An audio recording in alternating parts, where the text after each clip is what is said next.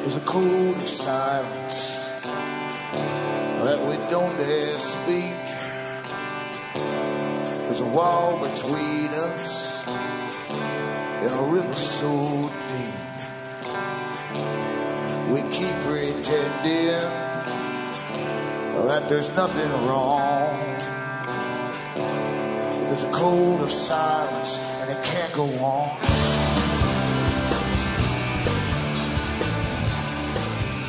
Hi folks, I'm Alan Watt and this is Cutting Through the Matrix on the 22nd of February 2012. For newcomers, as always, help yourself to the website cuttingthroughthematrix.com.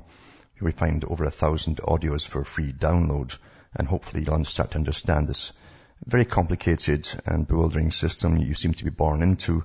And you only find out that you're living in a planned society, you're living as part of a script almost. Every generation is living part of a script written by the betters, ones who plan societies and the ages, as you might call it too. Because at the top, just like any big business corporation, your governments employ thousands of think tanks to work on the future. It's always the future, to make sure that themselves and the dominant minority that rule over governments stay in power, basically. Quite simple. And I was surprised a long time ago when I talked to a businessman who worked he actually was a CEO of a corporation, and he said, yeah, we work out investments 50 years to almost 100 years down in the future. So governments are exactly the same. And they do it with cultural changes for the people. They do it with depressions for the people, where they scam a lot of money for big building projects across the world. And they do it in so many different ways. They give us our culture, they give us everything that has to be in place for that type of society for that particular time. And that's what we live through. So help yourself to the audios. You'll find out the big players who gave us our present culture. Most of them dead now, but they actually gave us our present culture, even the changes we're going now in the cultures. And you'll find that that's how the world is really, really run. Now, you can also keep me going by buying the books and discs at cuttingthroughthematrix.com, because I don't bring on advertisers as guests, and I don't have shares in any companies or any products being sold. So it's up to you to keep me going. You can buy the books and discs, as I say. If you go into cuttingthroughthematrix.com, you'll find out how to do it. And from the US to Canada, remember, you can use a personal check or an international postal money order from the post office. You can use PayPal or send cash. And across the world, you can use Western Union, MoneyGram, and PayPal. Once again, straight donations are really, really welcome. And what I do is really just give you basically an overview of the past, because you must always tie the past into the present. The media's job is to make you live in today. This is today's news. Doesn't mean it's true. News doesn't have to mean it's true, just new information. And of course, lots of disinformation too. But what they do is they don't tell you that this is linked to agendas, and governmental agendas and international agendas and corporate agendas. And they don't link it back to the past players who came up with the ideas sometimes 50, 60, 70 years ago. And that's their job, to make you think that politicians are just dealing with this onslaught of problems that comes daily down the pike, and they deal with it on the spot, basically, and that's why you must go into poverty and austerity. Things like that. Nothing can be further from the truth. The big players always plan ahead, as I say, big business plans for the world, and they know exactly where they're going. Nothing on a major scale happens on the spur of the moment. All the major wars we're going through, we even have plenty of evidence of this, in fact, with the New American Century Group, who published the whole list of countries they're going to take out, across the Middle East. A whole list of them in collaboration with Israel. At the time, they published the same thing in the Israeli papers, a list of countries that'd like to be taken out. And we've been doing that, and there's only a couple of big ones to take out now, and that's it over for that area. There's other areas, of course, in the world, the Far Eastern side, to take on after that.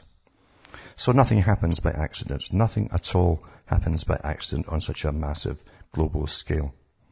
They have spies all over the world, embedded in every government across the planet, even the small ones. Back with more after this break.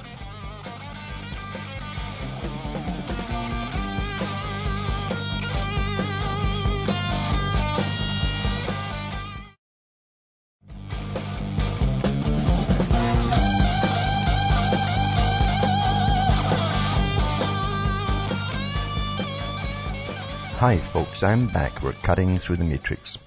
For years and years, the boys at the top have been yelling about the coming wars to do with resources, natural resources, and how we'd be running out of them at a time when they're closing coal plants across the planet under various carbon treaties and global warming treaties, etc.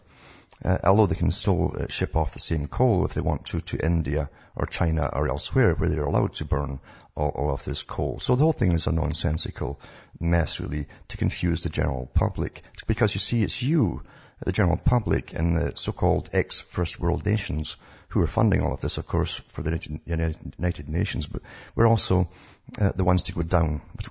We've had it too good, they said, for too long, and yet to start becoming poor, which they call austerity. But this article here ties in a different picture to it all, and the coming wars, as I say, to do with natural resources, especially gas and oil, etc., that they're always supposedly going to run out of, you know. But this article says, Israel and Levant Basin, this is a new geopolitical curse. It's recent discoveries of not just significant but huge oil and gas reserves in the little explored Mediterranean Sea between Greece, Turkey, Cyprus, Israel, Syria and Lebanon suggest that the region could become literally a new Persian Gulf in terms of oil and gas riches. Well, they've known this stuff's been there for a long time, because I remember reading books about it many, many years ago. They've been sitting on it for a long, and now's the time to bring it out, you see. They're bringing it out at the time too, when they're bringing in austerity and they're bankrupting all these other countries. So the big boys can get in and have it all, you see. That's part of the plan as well. But anyway, it says, as with the old Persian Gulf, discovery of hydrocarbon riches could as well spell a geopolitical curse of staggering dimension. Long-standing Middle Eastern conflicts could soon be paled by new battles over rights to oil and gas resources beneath the Eastern Mediterranean and the Levant Basin and Aegean Sea. Here we explore the implications of a gigantic discovery of gas and oil in offshore Israel.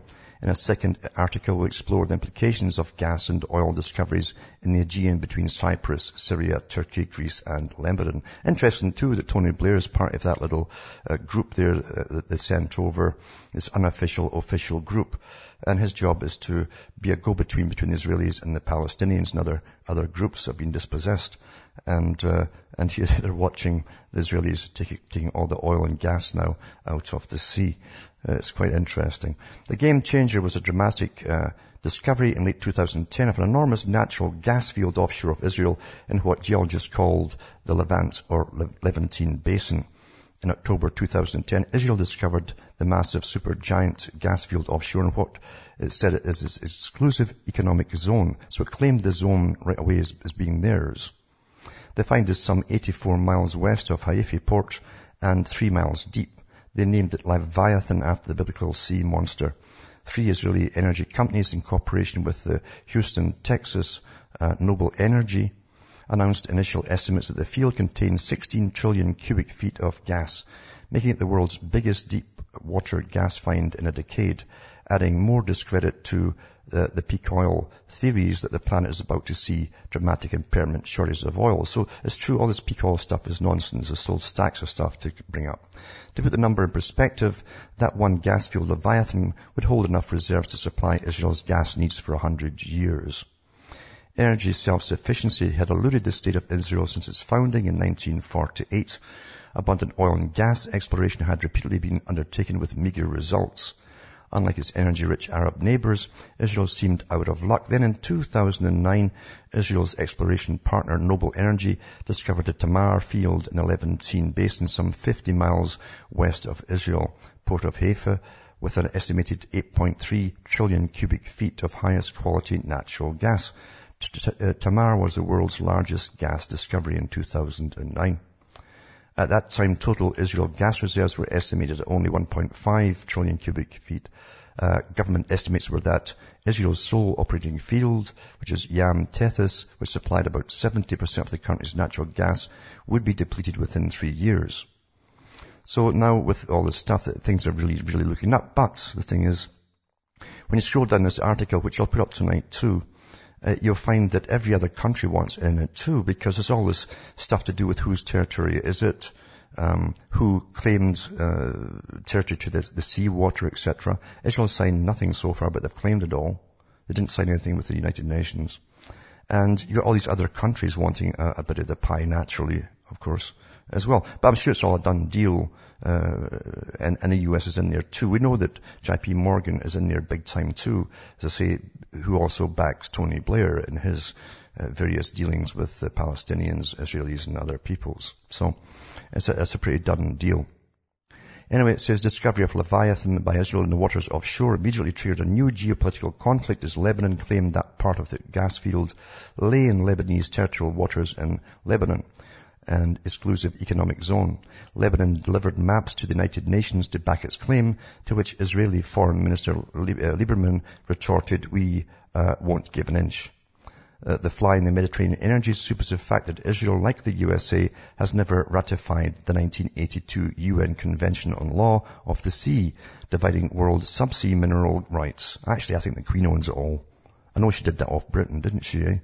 All the treasures that they find, that all belongs to the Queen, because she owns it all. Anyway, the Israeli gas wells at Leviathan are clearly within undisputed Israeli territory, as Lebanon affirms, but Lebanon believes the field extends over into their subsea waters as well. The Lebanese Hezbollah claims that the Tamar gas field, which is due to begin gas deliveries by the end of this year, belongs to Lebanon. Washington has lost no time adding political gasoline to the natural gas dispute between Lebanon and Israel. In July 2011, as Israel prepared to submit its own proposal to the United Nations as to where the offshore demarcation line between Lebanon and Israel should run, Frederick Hoff, U.S. diplomat responsible for special affairs regarding Syria-Lebanon, told Lebanon that the Obama administration endorsed the Lebanese document, adding to the growing tensions reported since outbreak of the Arab Spring between Israel Prime Minister Benjamin Netanyahu and Obama.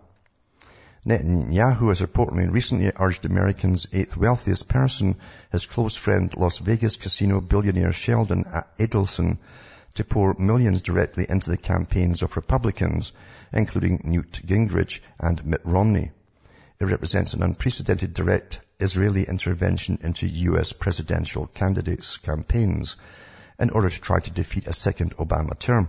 New issues of control of the vast energy reserves being discovered off Israel and Lebanese, Cypriot, Turkish and Greek shores will clearly play a growing role in one of the most entangled political regions on earth. So it's amazing too, as I say, right up all the way up to Greece, where they're under this massive austerity, etc., but they're surrounded by oil and gas. And I'll tell you, the big boys don't miss a thing. I'm talking the big corporations. They have governments at their command too, and they can bring you into utter poverty and keep you in poverty while they loot everything that you have and everything that's underneath you even as well. Quite something, eh? So more wars to come, obviously. Now, as I've mentioned so many times that, the US is basically using Britain's template for a National Health Service to model its own on. And under the United Nations, remember, Agreement for Health and Population, etc., then they say that they'll give you the minimal health. The minimal health will be available worldwide. Even if we're paying for all across the world, we can't get it here. And you'll find it ends up being basically like the Soviet system was, especially near the end, where you had to bribe the doctors to take you on. And if you had to get something done quickly, something very important. And you even had to bribe the receptionist to get an appointment to see the doctors in those countries. You wouldn't believe it unless you'd had visited those countries. You'd even bribe the nurses in hospital to change the soiled sheets of your relatives. In places like Poland, where it was under communist rule. Anyway, this is what happens when you cut back and cut back and cut back and cut back, you see. Now there's an article here about Canada. And Canada's been slashed to the bone. And I know they're going to slash it more in Ontario and British Columbia, because we've both got the same austerity measures. It's amazing how each province now, they're coming out with austerity measures which are all identical. So there's well saying federal austerity measures. And they always go first for medical care. Especially if the IMF is involved. That's the first thing they slash. And they say here, want some fast care? Slip out medical doctor some cash. This is from the Montreal Gazette. November 27, 2010. As systemic privatization fosters black market, Physicians Says by Charlie Fiedelman. And there's another one too. There's a whole bunch of links here actually. College of Physicians to probe bribery report. And in Radio Canada, I also had an article on it too. Montreal Gazette, and all in the same thing about bribery. And this article here is from Global Toronto. It says, investigation launched into whether Quebec doctors are taking bribes. The Quebec College of Physicians has launched an official investigation 2 days after the Montreal Gazette revealed patients in Montreal routinely bribe doctors in exchange for speedy services. And it says the College of Physicians is also pleading with patients and doctors to step forward, warning that without formal complaints about the practice, black market medicine will never be eradicated, College Secretary Vez Roberts said yesterday. The Montreal Gazette reported Saturday that patients who want to be bumped to the top of waiting lists often slip doctors envelopes stuffed with thousands of dollars to jump the queue. Patients said they paid for preferential access to the operating room and obstetricians to show up for deliveries. One high-ranking physician who works with doctors at several Montreal hospitals says the systemic practice is an open secret.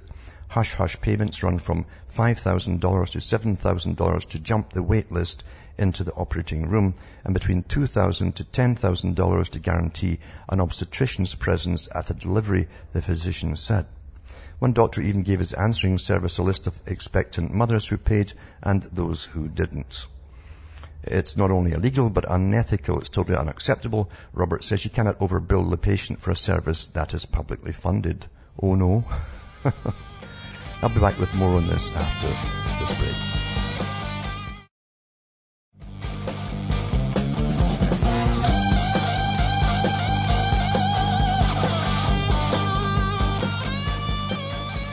Hi folks, I'm Alan Watt. We're cutting through the matrix, talking about basically corruption in the medical system, where they're paid from the government via our tax cash to treat the people, and they're also taking bribes as well to bump them up the waiting lists and make sure that the right people are in operating rooms and that kind of thing too.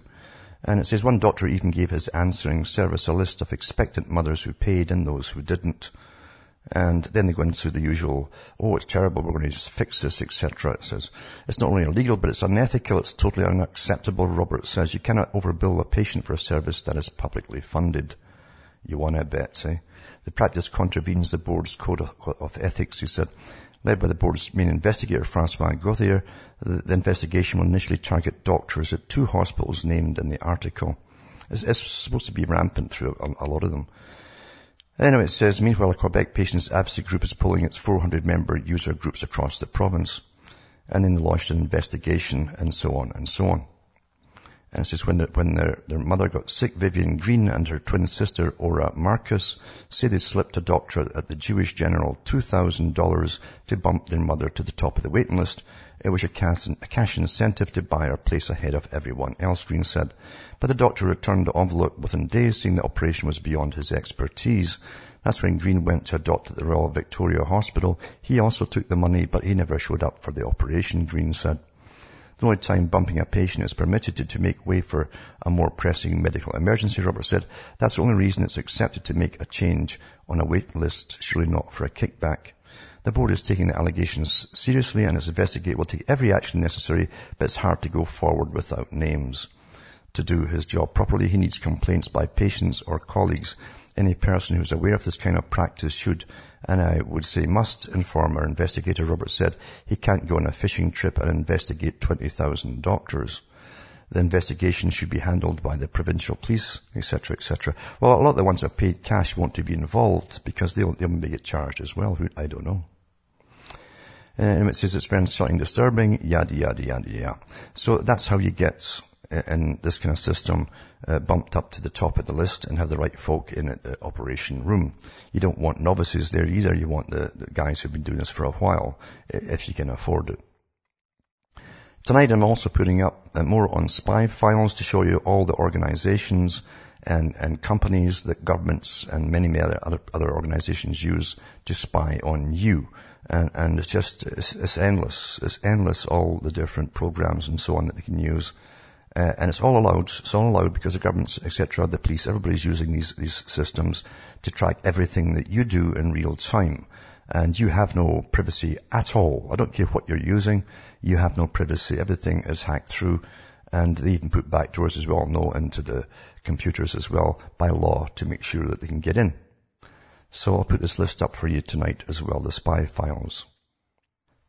A little while ago, not too long ago, I mentioned that one of the British politicians, Nick Clegg in Britain, said that basically that marriage was basically obsolete, you see. And they're really pushing for all this stuff to make it all obsolete now that they've created a welfare state with no dads in places like Britain.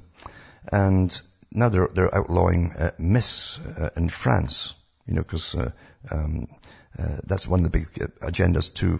You'll find that the Prime Minister of France is completely involved in all the social agendas in Britain. He's in all the think tanks that work in the social agendas in Britain. But anyway, that's Sarkozy. But so Miss you can't say Miss anymore. It's officially banned in France. It's out of France now. The office of French Prime Minister François Fillon said Tuesday the term would be struck from the official documents along with that of maiden name or married name for women. Just like that. Everything's fine for hundreds of years now. They just tick it off and that's it. You know, it doesn't exist anymore. The Prime Minister's office said it would be writing to all ministries, that's all political organizations, and regional senior officials to ask them to ban such wording. Instead, authorities are to use the term madame, equivalent to the male monsieur. It says, and drop all reference to the husband's name unless it is that officially adopted by the woman. A number of women's organizations last year launched a campaign to do away with Miss in official documents, arguing that it was discriminatory to force women to state their marital status. Solidarity Minister Rosalind Bachchelot, well, what about all your censuses and stuff? What are you going to put down in there? Because they ask all these questions. Responsible for women's rights welcomed the move, which she said ends a form of discrimination. Well, they find discrimination under any bush or whatever because they get grants for doing so and they make it a lifelong career. It's official. Greece unweighs the negative salary and a whole new meaning for pay to play.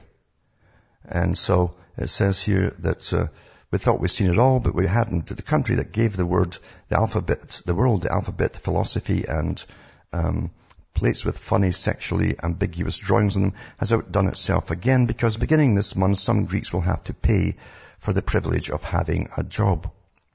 It says salary cutbacks called unified payroll for contract workers at the public sector is set to be finalized today.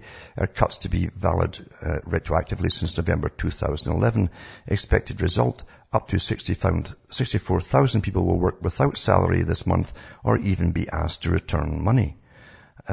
Amongst them 21,000 teachers, 13,000 municipal employees and 30,000 civil servants. So you can work a month on with salary and a month off without salary and even be asked to give money back. Needless to say, the BLS is salivating at the prospect of US workers paying for a job, as this will immediately allow them to double count said person's role in the employed part of the labour force, which incidentally has shrunk by 1% in the time it took to write this. As the money said, worker pays can be used in the BLS hedonic models to theoretically hire many more people, courtesy of fractional reserve lending. Back after this break. You're listening to the Republic Broadcasting Network, because you can handle the truth.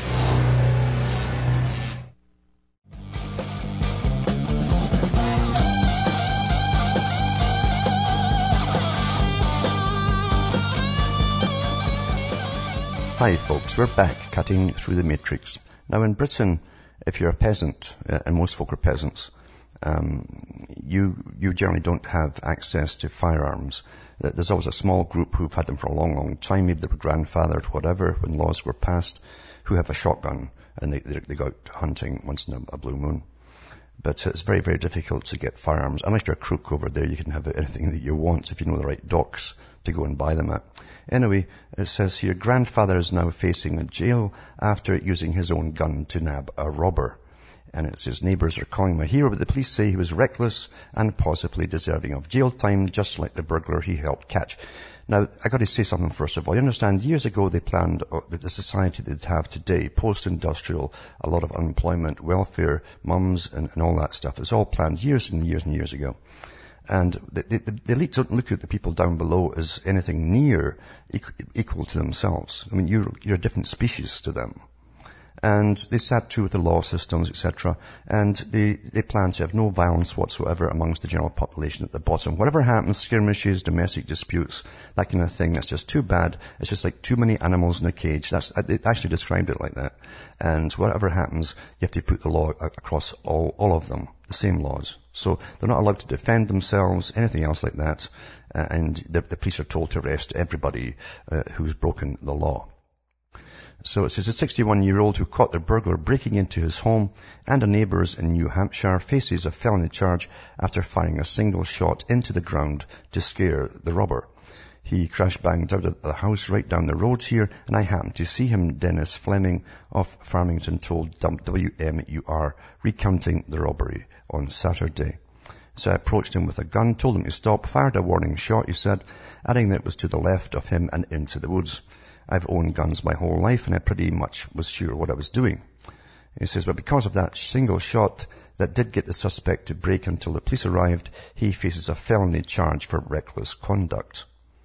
For what little we have nowadays, and people just come and take what you got, Mr. Fleming's neighbour, David Bernardini, told WMUR, I think it was good that someone finally did something about it. And that's how everyone feels. They're so fed up being suppressed at the bottom. You can't do this, you can't do that. It's like Canada. You can stand and be legally murdered, but don't hurt the person who's doing it, you know. And it says here, well, Mr. Fleming hopes the court will feel the same way, especially as a grandfather of 14 with what he says was a previously clean record. He says he agrees it was a mistake he made in not calling the police first. He says, I was angry he had made to the Fox News, and I was worried that the guy was going to come after me. Anyway, this particular man came home to find his house in 10 Rod Road burglarized with some of his own father's possessions taken during the theft. Mr. Flemington said he grabbed his gun and went to ask neighbours if they'd seen anything suspicious. And looking over, he saw a man, 27-year-old Joseph Hebert, beginning to run away. And so he stopped him, fired a shot on the ground, etc. So anyway, the cops want to arrest him as well, to make an example that you can't do that sort of thing. Only the police are authorized to use any kind of violence. And the military, by the way. I remember reading a big article about that from the United Nations. It says it was for a complete disarmament in a perfect world. That's what I think its title was, or a post-war world. Complete disarmament. And it says eventually only police and the military will have the right to use force. No, none of the public will be allowed to use it, just them. Anyway, it says Hebert appeared in court by video Tuesday while on crutches, suffering what he said was a broken heel. And Mr. Fleming, who was released on personal reckoners, will appear in court on March 20th. Since the incident, he's had all of his guns seized, of 7 rifles and a .30 caliber handgun, but warns any others looking for trouble that he's not unarmed. And so anyway, it's just a sad thing. There's many articles like that over the last few years where you just can't do anything. If you yell for someone to stop, they're not going to stop. And they're making off with your dad's belongings, to keepsakes that you've inherited. And they'll continue to rob houses and sell it for drugs or whatever. And you're supposed to just stand there and let them do it. You know, and that's what frustrates the ordinary public, where you're not allowed to do what is instinctive to do. Instinctive. But that's behavior modification, you see. We're supposed to be getting retrained, Pavlovian style, to go against our instincts. And unfortunately, with a lot of people, it actually works. In the US, they've released now genetically engineered salmon to go and sale in the stores, but they're not putting any warning labels on them. It says genetically engineered salmon will soon be on sale across the US, but the consumer will never know because there won't be any warning labels on the packaging. America's Food and Drug Administration is about to approve the engineered salmon for human consumption, making it the first GE meat to be sold in the country's stores and supermarkets. The fish has been engineered to produce growth hormones that make it grow at twice the normal rate. but the fish won't be labeled, so consumers won't know that they're eating genetically engineered meats. And I think they've already been eating it in GE meat, but they just don't know it. And I think it's Australia, there's a big article here about drone journalism, about the wonders of drone journalism, which is just another way to get drones in the sky over the public and following you and so on in case they see something happening which is newsworthy. But it'll also be, rather than the police do it first, to get the journalists to do it first, you see, then they'll use the footage from the cameras and the drones. I'll put that article up tonight as well. And this is an interesting article. The money that's been flip-flopped across the world with if you were to flip a few $100 or a few $1,000 across the world, they're going to ask why you're doing this. But the banks are just doing whatever they want to, and there's no comeback on them. It says banks are benefiting from a European Central Bank subsidy that could reach 120 billion euros, enough to pay every bonus at financial firms in London for the next 24 years at today's levels. The Royal Bank of Scotland's Group plc, BNP Paribas SA and Societe Generale SA are amongst more than 500 banks that took 489 billion euros of 3-year loans from the Frankfurt-based ECB at a December auction. That's the European Central Bank. The loans currently carry a 1% annual interest rate, less than a quarter of the 4.3% average yield on euro-denominated senior unsecured bank debt of all maturities in the past year, according to the Commerce Bank AG. With borrowing estimated to hit a record 1.2 trillion euros after a second auction later this month, banks may save 120 billion euros over 3 years. That could boost 2012 profit by about 10% for lenders in Italy and Spain, according to estimates by Morgan Stanley. That is very much a free lunch, said Arden Schaefer, an economist at West LBAG in Düsseldorf, Germany. Banks can get money for just 1% and then lend it on for much more. That's pretty good. So it's just astonishing that this is actually happening. Or is it? Is it astonishing at all? Not really. I suppose it's not. We should be used to this kind of skullduggery. If you invest in your little deposits account at the bank, you aren't going to get that kind of interest back, you know. They're charging you an awful lot of cash, but they use that money that you've got in, and then they flog it abroad for this to the private banks. So anyway, they're doing fantastic stuff with money all over the planet, and they can do what they want, right? Now, Lord James Blackheath of Britain, who has, a year or 2 years ago, I put a link up to his video when he first came out with the fact that he worked for the City of London and that the government, British government, put him in there, and his job was basically to launder millions and millions of pounds of supposedly terrorist movements or movements across the world with the cash. That was his job, was to monitor it, do it, and sometimes upset it. So he claimed that. If I find that link, if it's still up, I'll put it up again. But it came back out again recently, and with an update to Foundation X, as he called it. He said Foundation X was some shadowy group who had masses of gold that they wanted to invest in the British country. And Lord James of Blacksmith, House of Lords, February 16th, and it says, I think there are 3 possible conclusions that may come from it. This is transactions of $5 trillion each, and a transaction of 750,000 metric tons of gold, and has called for investigation. He says, I think there are 3 possible conclusions that may come from it. I think there may have been a massive piece of money laundering committed by a major government, he's talking about the US, which ought to know better, and that it has effectively undermined the integrity of the British Bank, at the Royal Bank of Scotland in doing so. The second alternative is that a major American department has an agency that has gone rogue on it because it's been wound up and created a structure out of which they are seeking to get at least 50 billion euros as a payoff. And he's talking about corruption within the US Federal Reserve. And the third possibility is that there's an extraordinary elaborate fraud which has not been carried out but which has been prepared in order to provide a threat to one government or more if they don't pay them off. So there are 3 possibilities, and this all needs a very urgent review. And he says, my lords, it starts in April and May of 2009 with alleged transfer to the UK to the HSBC of a sum of $5 trillion, and 7 days later in comes another $5 trillion to HSBC, and then 3 weeks later another $5 trillion in each case. It says a total of $15 trillion is alleged to have been passed into the hands of HSBC for an onward transit to the Royal Bank of Scotland, and we need to look at where this came from and where the history of this money is. And I have been trying to sort out the sequence by which this money has been created and from where it has come from for a long time. So he's up on a video, and I'll put that up tonight, and you can hear this for yourself.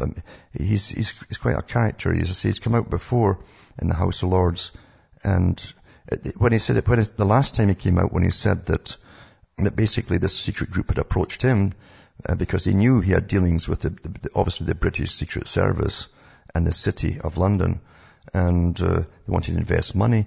But he also said that he worked with so many terrorist groups on behalf of Britain. That's why they put him in, to make sure their money went to where it was supposed to go, or didn't arrive at all in some cases. And he says, when he announced this, he says, you can do whatever you want, call the police, it won't matter, because I've been working with the top echelons of the British government, and nothing will happen to me. That was his job. So it's intriguing, and the cons that the big banks get up to are really astonishing. They always have been, though. And the British Columbia budget, as I say, promises surplus in time for a 2013 election. I love how they word things. It gives you an upbeat, surpluses, you see. But in the meantime, you got to go into austerity. It says the days of markets tolerating government overspending are finished, said Minister Kevin Falcon. It says no one is immune to what's happening in the world today, said Mr. Falcon in a budget speech, adding that the days of markets tolerating government overspending are finished. Everyone from business owners to public sector unions to healthcare workers are to be hit by the budget, which is the first plank of the tightest 3-year fiscal plans in recent British Columbian history. Although the province is slated to run a $968 million deficit for the upcoming year, Mr. Falcon promised $154 million surplus by 2013, just in time for our provincial election. And sure, you'll see that coming, right? Overall, the provincial spending is projected to increase by only 2%, which is nonsense, which Mr. Falcon credited to the province's zero-net mandate. So, regardless of what they say, the fact is you're going to get austerity coming in your face very, very shortly. That's what he's basically saying under all the hoopla. Then we've got robbers loot an ancient Greek museum. I was waiting for that happening, because remember when Russia got looted and the old Soviet Union got looted when the walls came down, and these ancient icons from all these big churches ended up in getting brokered through Israel at the time. It's in all the major media. You can look up for yourself. And the same thing happened in Iraq when the soldiers were told to surround the big museum there, and no one saw a thing apparently. But I'll tell you one thing, they must have had one crack team of troops going first as that was surrounded, because they looted the whole darn thing. And the best of it is Canadian television had a program before it all happened where people in Canada and the States and even South America, certain individuals, multi-billionaires and trillionaires with their own private collections, were taking bids on the items before we had gone into Iraq. And they got them all. And again, they were brokered through the same place. Brokeraged right through the same place. So the Lutz Ancient Greek Museum. And it's not terribly nice. Not terribly nice, as they say. And it must be great, too, to belong to the untouchables at the top. Geithner ignores a subpoena to testify. It says the Creditors Committee, reporting what's left of Lehman Brothers, asked bankruptcy judge James Peck last week to force Timothy Geithner, currently Obama's Treasury Secretary, but president of the New York Fed at the time of the Lehman Brothers bankruptcy, to answer some questions. The original subpoena issued by the committee to Geithner appeared last August and was ignored, and so the committee appealed to Judge Peck.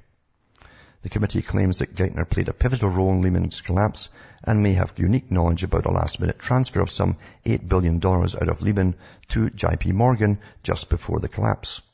Lehman is suing JP Morgan in an attempt to get the money back, and Geithner's testimony is crucial. Time is running out, and the discovery period for the committee ends on March the 16th.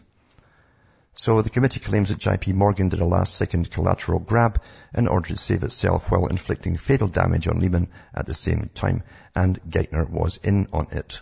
The week before the Lehman collapse, Geithner made 35 phone calls to Lehman CEO Richard Fuld and another 10 calls to JP Morgan CEO Jamie Dimon. And at least some of those calls, said the committee, centered on those collateral demands. Therefore, the committee insists that Geithner should be required to reveal what those calls involved. He'll never do it. Never happen. They're above reproach, these guys at that level. Geithner has remained silent, however. A spokesman for the Treasury Department, Anthony Coley, said he couldn't understand what all the fuss is about. Treasury and the Fed have provided thousands of pages of documents and arranged for depositions of numerous other witnesses. In light of all that disclosure, Coley said it's unclear why the plaintiffs continue to insist on unnecessary depositions. And Geithner has been less than forthcoming on previous occasions as well. In January 2010, Representative Daniel Issa released a series of emails between American International Group AIG and the New York Fed, in which the Fed urged AIG not to disclose the full details of bailouts to various banks, which AIG insured using derivatives. So they've got all the stuff that they need, and this will go down the toilet, I'm sure, into the vast unknown, like so much tends to do. And what I'll do now is go to the callers, and I think there's Daniel on the UK from the line. Are you there, Daniel? Yeah, hello, Alan. Hello, how are you? Yeah, okay, thanks. Look, Alan, just wanted to say one thing, following on from what you were saying earlier, with you're not allowed to defend yourself in this country. That Max Weber said that, didn't he? He said he defined the state as the entity with the monopoly on violence. Do you remember? That's right. He said that? That's correct. Hold on and we'll talk more after this break.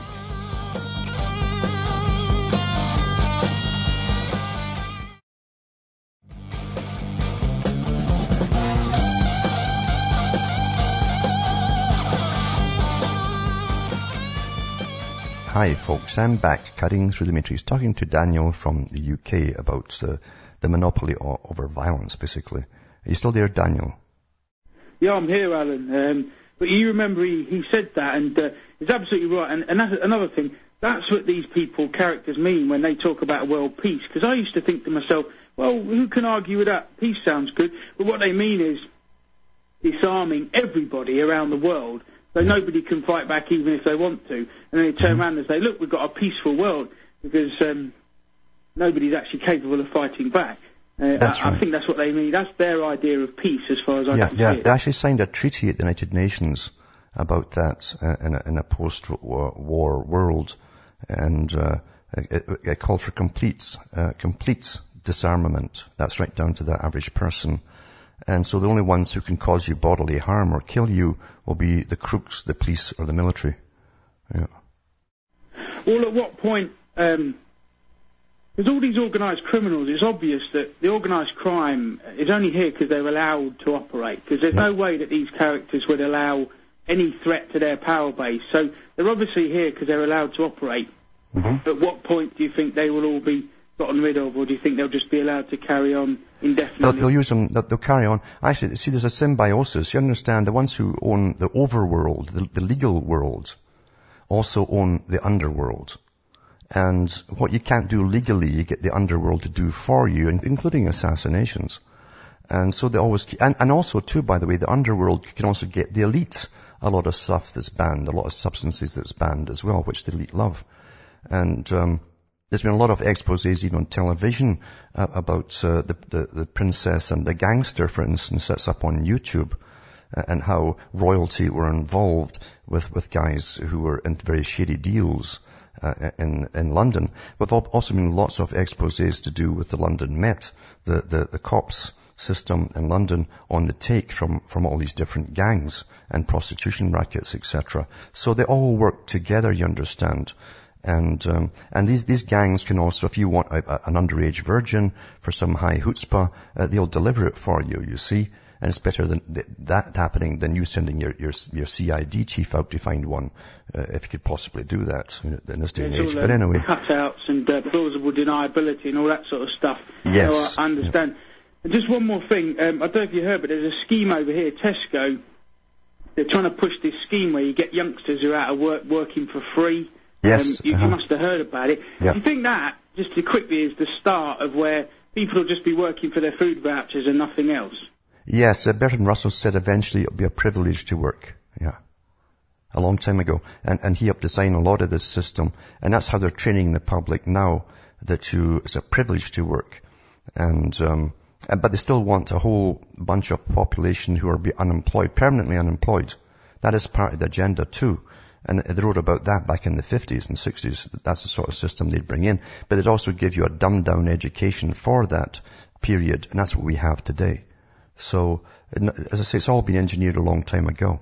Yeah. And they can change our words as well. I mean, I'll phone up another time and ask you about that, about how they control our words. You know, they take words out and put words in. And that effectively controls how we communicate with each other, doesn't it? But I thank you for answering my questions, Alan. Let someone else have a chance now. So have a good weekend. And you too. Actually, I won't have time, but thanks for calling. And Dave from the UK and William from Oregon, maybe you can call tomorrow and I'll try and grab you early. From Hamish myself from Ontario, Canada, it's good night to me, your God, or your gods go with you.